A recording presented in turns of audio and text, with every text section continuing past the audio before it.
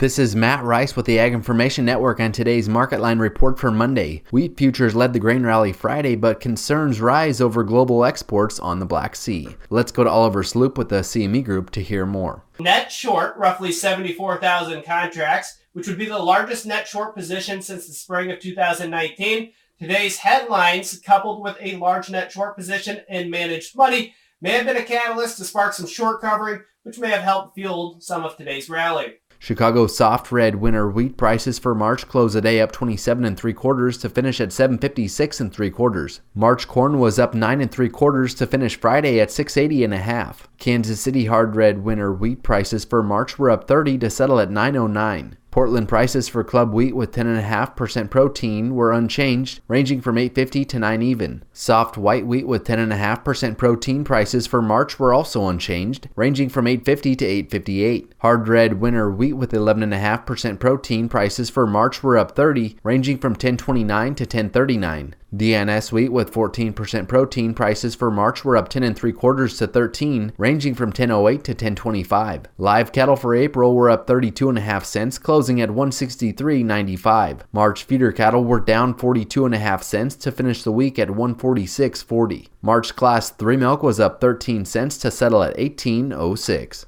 Thanks for listening to the Market Line Report. This is Matt Rice.